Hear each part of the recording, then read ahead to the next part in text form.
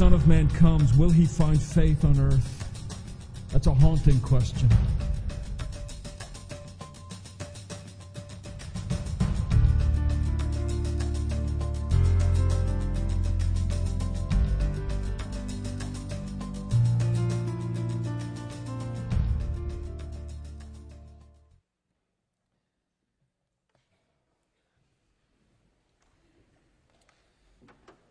Well, this morning we conclude our series of messages through the book of Hebrews.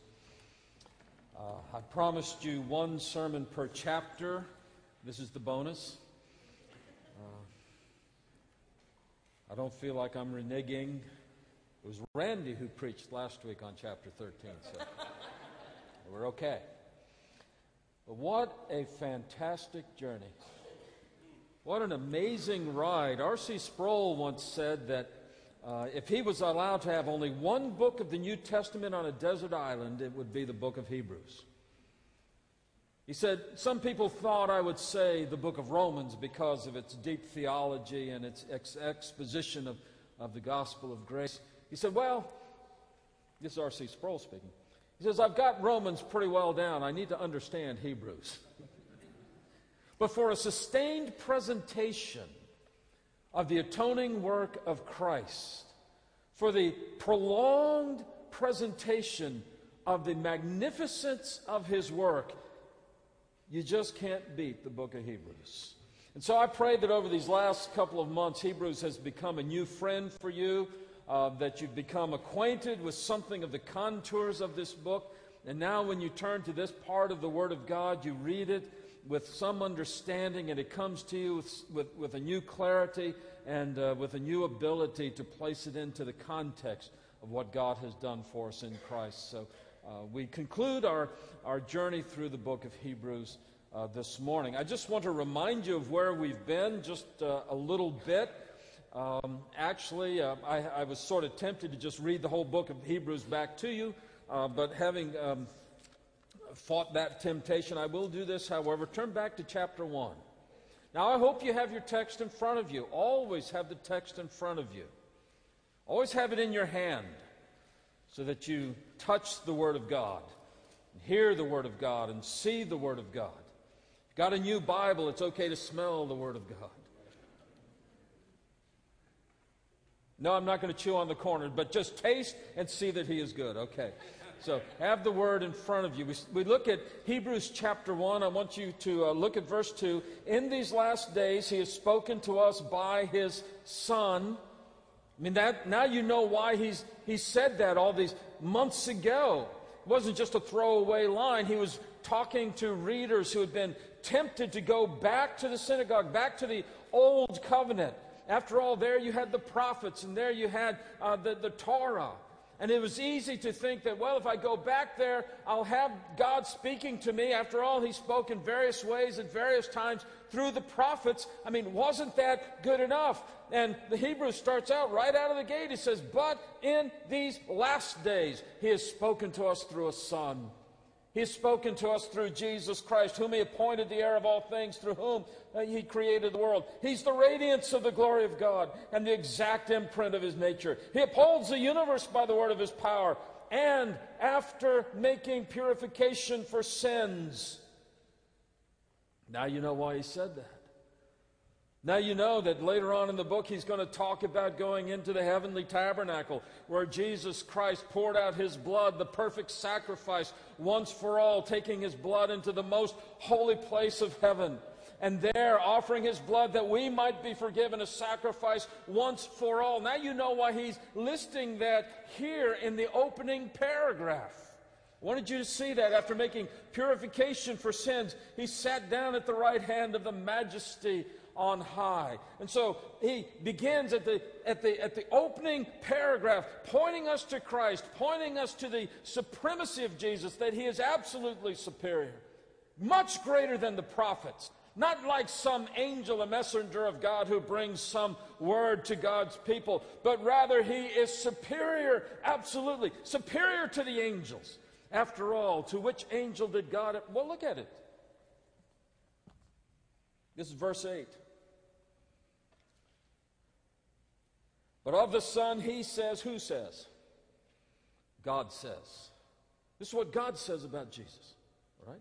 This isn't your pastor speaking. He's reading it, but this is God speaking. Of the Son, he says, your throne, O God, is forever. When God says about Jesus, your throne, O God, is forever, don't let anybody ever tell you the New Testament never says that Jesus is God. God says Jesus is God. And your New Testament records it. That's where we are with this. The superior nature of Christ, the supremacy of Christ, just in front of us right at the very beginning. I loved how we were singing just a moment ago. I'm saving my voice. That's why I'm not singing. Saving my back. That's why I'm not standing up. But folks, I'm standing up, hands raised in spirit. He paid the debt. He paid it all. Not part of it, but he paid it all. I love that introduction. So we start there, and that cues us in that we're going to be concentrating on Jesus. Turn to chapter 3, verse 1. This is the theme verse of the book of Hebrews. If anybody calls you up at 1 o'clock in the morning and says, what's the theme of the book of Hebrews? This is what you tell them, okay? Just have that down. It's going to happen this week.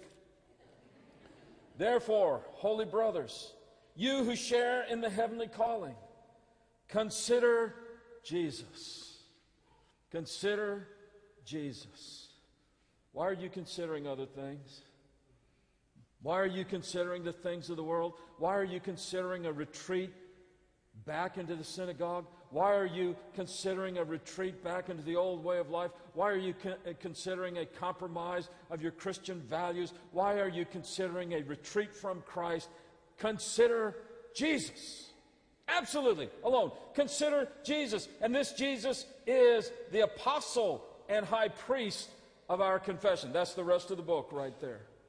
That Jesus Christ is the one on whom we focus, and he is the apostle of our confession. An apostle is somebody sent on a mission with a message from the master. Moses was an apostle of the Old Covenant. Moses was the one who was sent on a mission with a message for the Pharaoh to let the children of Israel go, to lead the children out of Egypt, to lead them to the promised rest, to the promised land. And the book of Hebrews goes on to say that Jesus is a superior apostle to Moses, that Jesus is far greater than Moses. Moses was like a servant in the household. Jesus is a son. And we too are on an Exodus journey as Jesus is leading us out of the darkness of our sin into the bright light of his glory, leading us out of the kingdom of darkness into the kingdom of God's dear Son, leading us out of death into life. So Jesus is leading us. We are on a journey, and that's what we looked at. And so as Jesus is our great apostle, the one who is leading us in our life, in this life's journey, we are to consider him, have our eyes focused on him. Therefore, chapter 4, verse 11. Let us therefore strive to enter that rest.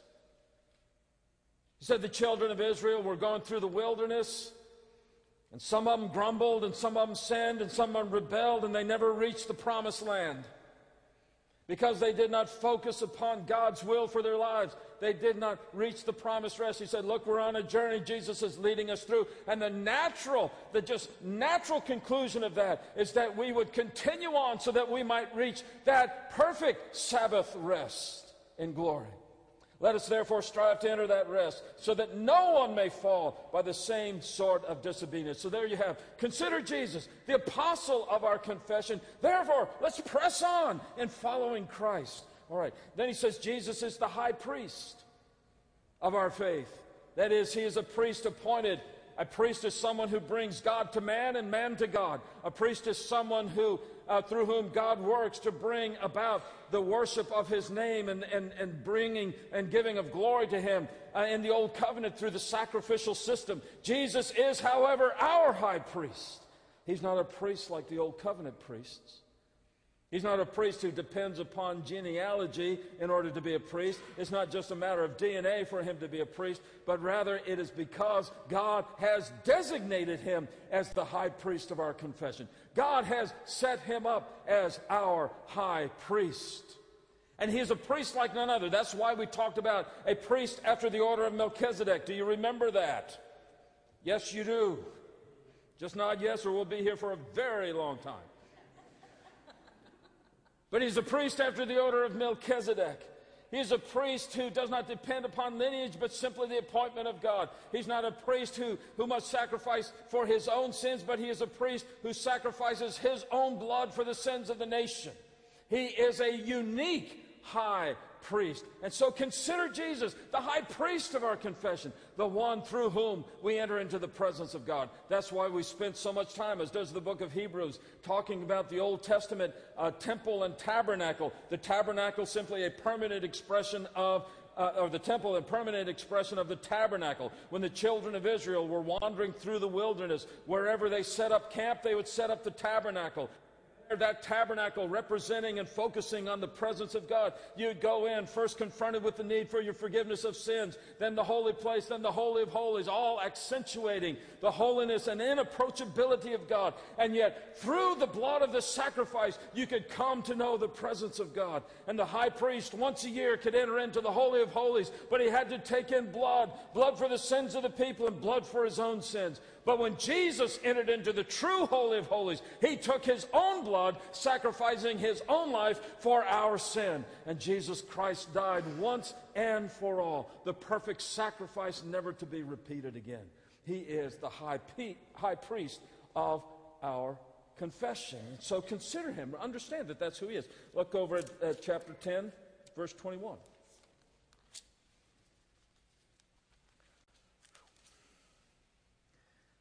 And since we have a great high priest over the house of God, by the way, that's grace. That's grace.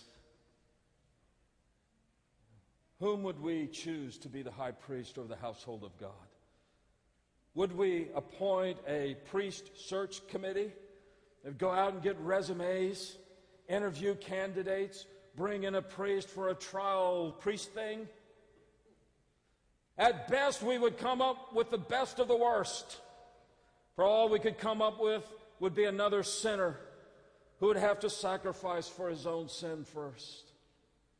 But God appointed our high priest.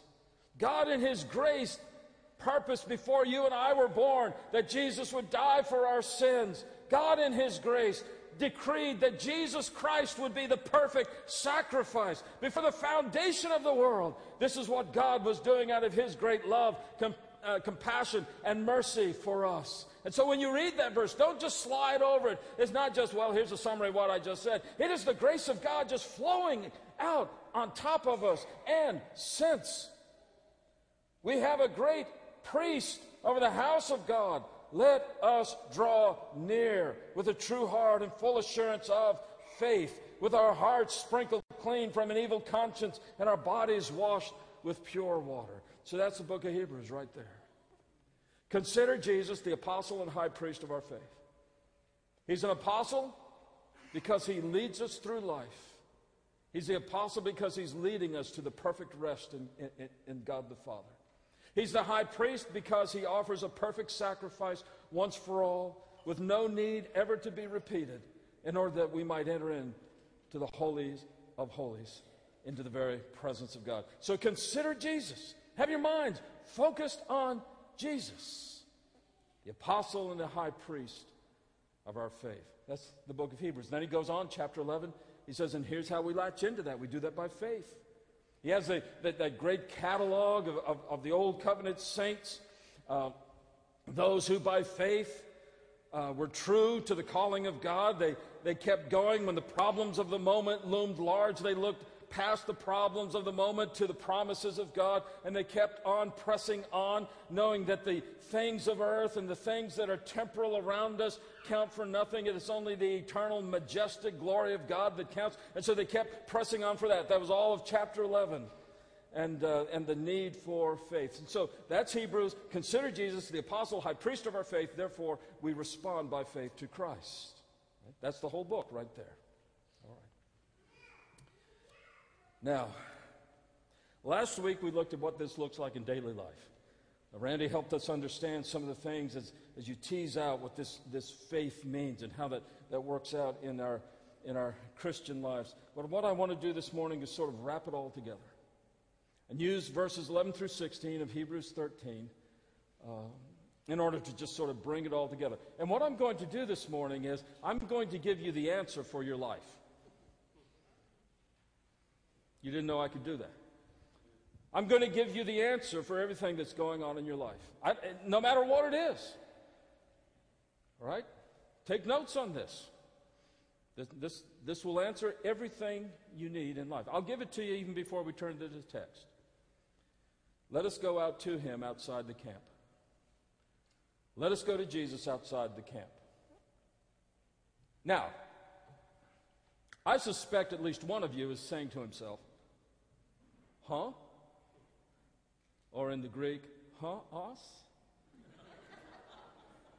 If there's two of you, huh, oi?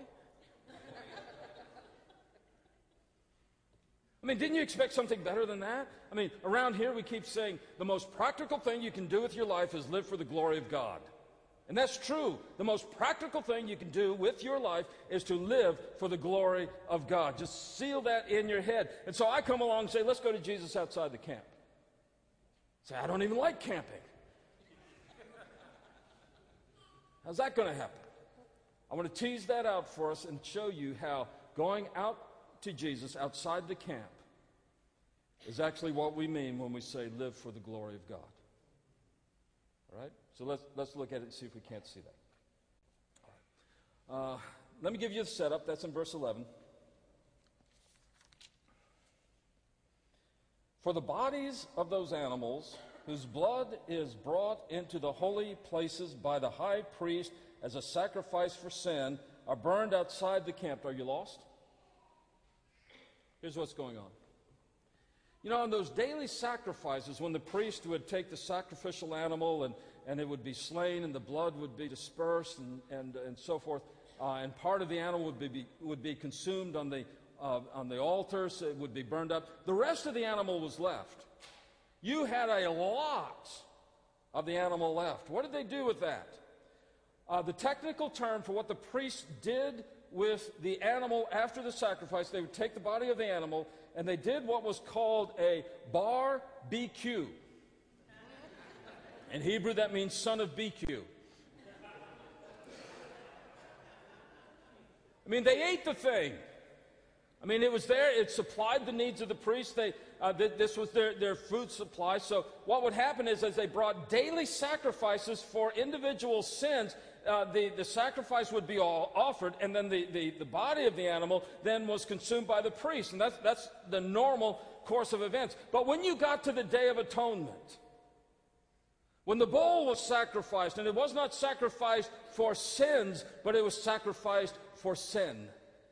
It was sacrificed for the sin nature of the people. It was sacrificed because sin inhabited the people themselves. Then that body, the bull, the body that was left over, was taken outside the camp. Taken outside the camp. And there it was totally and completely burned. It was entirely consumed by fire. It was not given to the priests. It was not given to the people. It was not used for any other purpose. It had been designated as the sacrifice for the sin of the people, and therefore it was consumed outside the camp, outside the tabernacle, outside the enclosure, outside where the people were not camping and living. It was consumed, burned outside the camp. That's what he's talking about. He said on that Day of Atonement, when the sin of the people was being forgiven, that body was taken outside the camp. Now, here's the deal.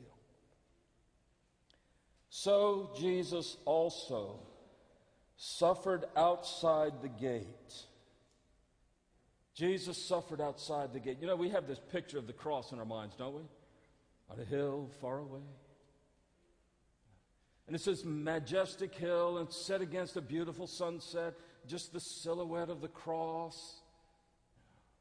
Let me tell you what happened. Inside the city, they put the cross on the shoulders of Christ.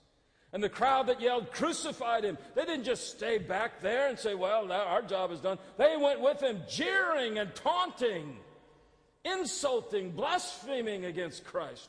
And as he carried the weight of the cross out of the city, he would stumble and get up and stumble and get up. And the Roman soldiers thought, "Hey, this is funny. Let's get a foreigner. You, Simon of Cyrene, you come in here. You pick up the cross of Christ."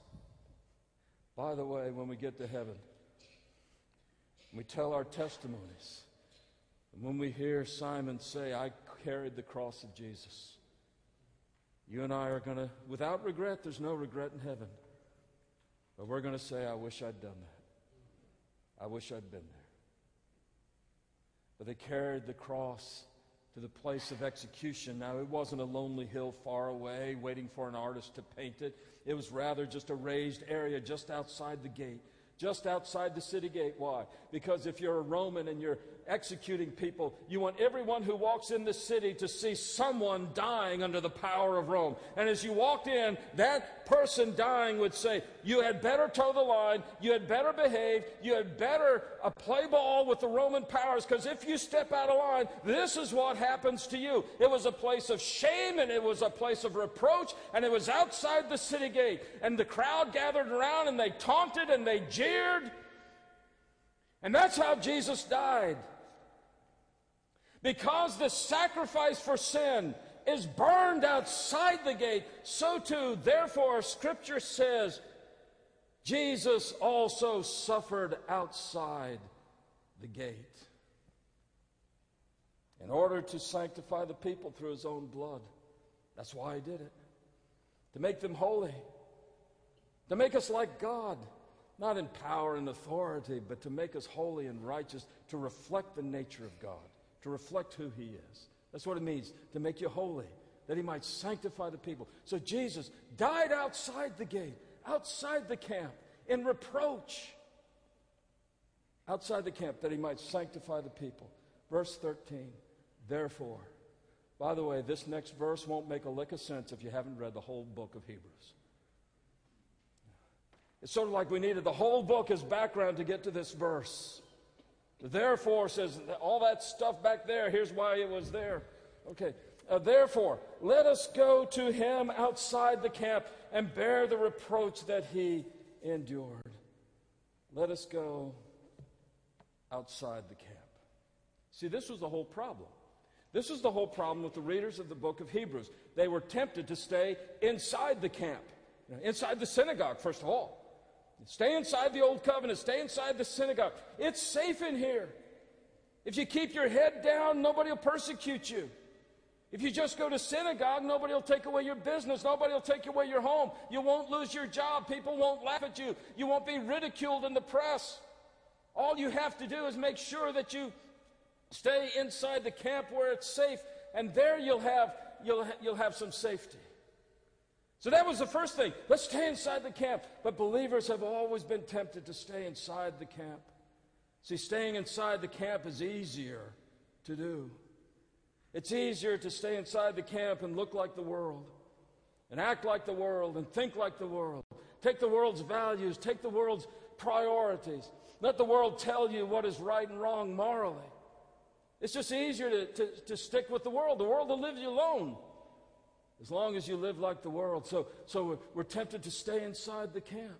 We're tempted to stay inside the camp of just what comes naturally to us. You know, naturally, we want a little bit of religion, but who wants to be a fanatic? By the way, I do. But you know, just a little bit of religion, that takes care of that, and then we need a little bit of well-rounded over here, and so we engage in the entertainment and the diversions of the world, and we start to think like the world and think what the world says is important is actually important, and we stay inside the camp. And here's the answer for your life. Go to Jesus outside the camp. Go to Jesus outside the camp. Now, that's going to be hard. That's going to be hard. Because when you go to Jesus, a lot of times you wind up at dinner parties where that woman has come in and is washing the feet of Jesus. And everybody knows what that woman does for a so-called living. And if you go to Jesus outside the camp, you're bound to wind up next to people that you don't like and you don't care for, but that God loves and for whom Jesus died. Let us go to Jesus outside the camp. It's a hard thing to go to Jesus outside the camp. Because when you do, he starts saying things to you like, you see that 5,000 people? They need something to eat. You guys go feed them. What? Yeah, you guys go feed them. All we got are a couple of loaves and some fish. You guys feed them. When you go to Jesus outside the camp, suddenly you find out that he wants you to minister in his name and to show the compassion and love and the grace of God. Going to Jesus outside of the camp is a hard thing to do. You remember that Jesus oftentimes told his disciples, he said, look, I'm going to go to Jerusalem, and when I get there, they're going to beat me. They're going to torment me. They're going to whip me. They're going to crucify me. Their minds stopped right there. Then I will rise again. They never heard that part, but they heard he was going to die in Jerusalem. And Peter starts saying, no, Jesus, that won't ever happen. That's not in the charts that I got in the back of the book.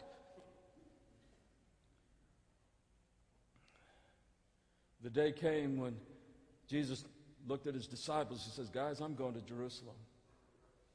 I'm going to Jerusalem. They all said, Jesus, don't go. Even we can see they're going to kill you. I mean, they're after you now. You've really bugged them this time. They're going to kill you. He said, no, I'm going to Jerusalem. He got up. He went to Jerusalem. And you remember Thomas? Courageous Thomas? Faithful Thomas? Trusting Thomas? Remember what he said? Let us go also, that we may die with him. When you go to Jesus, it's not easy. He doesn't call you to prosperity, to health, and to wealth. He doesn't call you to just stand out over everybody else with a life that's better than everybody else. He doesn't call you to the easy track of promotions up to the top of the corporate ladder. He calls us to a cross. He calls us to die. But let us go to Jesus outside the camp. If only we could get our heads straight on what's really important in life, what really matters in life. This next week, you're going to have an opportunity to go to Jesus outside the camp. It's going to happen in your home. Ladies, it's going to happen when he's wrong. You know he's wrong. You're convinced he's wrong. He's not, but you think he is.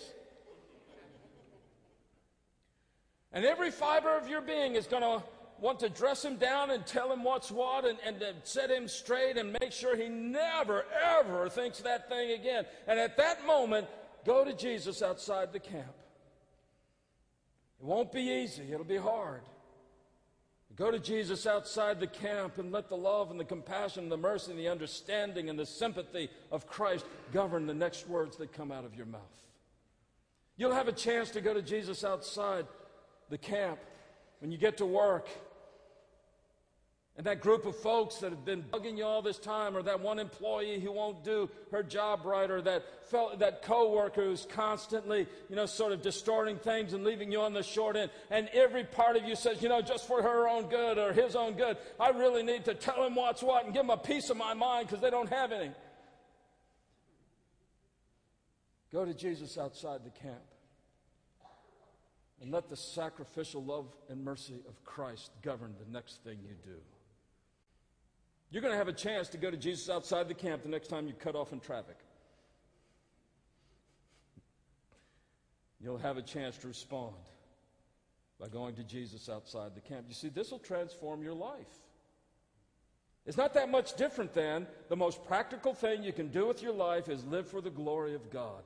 Here's what that means. Go to Jesus outside the camp, outside the normal, outside the world, outside what anybody else would do. Go to Jesus outside the camp and bear the reproach that he endured. Unashamed to be identified with his cross and unashamed to take whatever comes our way because of our faith in Christ. Go to him outside the camp. If they want to take away our business, we have a business in heaven. If they want to take away our homes, we have a home in heaven. They want to take away our families, we have a family in heaven. They want to take away all that the world counts dear, we have something that is more precious than gold waiting for us in heaven. Go to him outside the camp. Go to him outside the camp. All right, let's finish off this paragraph.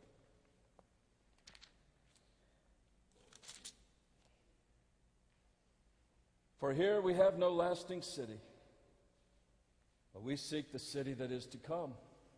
Why do you want to stay in the old city? Go outside the gate.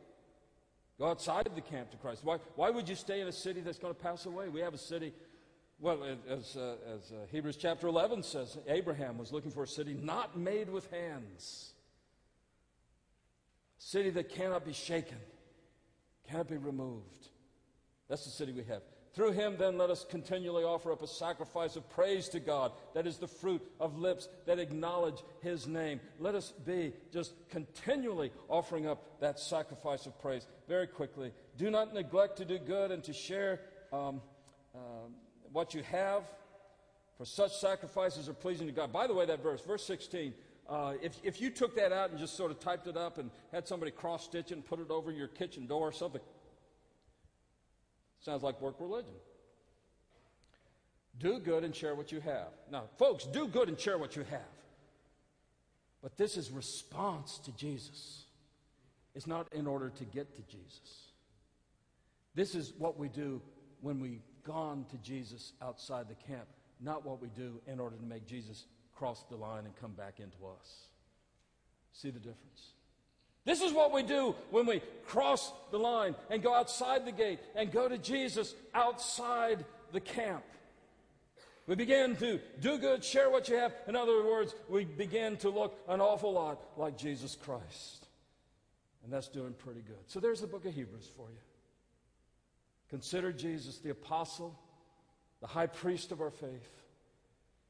Keep your eyes focused on him and go to him. You see, the Christian life is a journey toward Christ. The Christian life is a journey toward Christ. Let us go to him outside the camp. And now may the God of peace, who brought again from the dead our Lord Jesus, the great shepherd of the sheep, by the blood of the eternal covenant, equip you to do every good thing, that you may do his will, working in us that which is pleasing in his sight, through Jesus Christ, to whom be glory forever and ever. Amen. Let's pray together. Father, I pray for the outpouring of your Holy Spirit to give us the courage of faith, to turn our backs on the world and turn our eyes to Christ,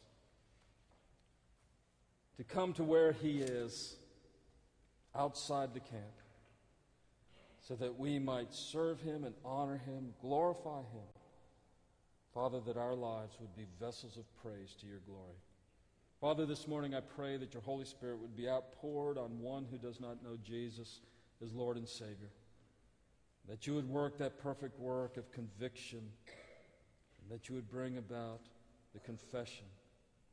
Father, that by the power of your Spirit, those who are apart from the kingdom would come by confession of faith to know Christ as Lord. Father, go with us, watch over us, lead us, all in Jesus' name.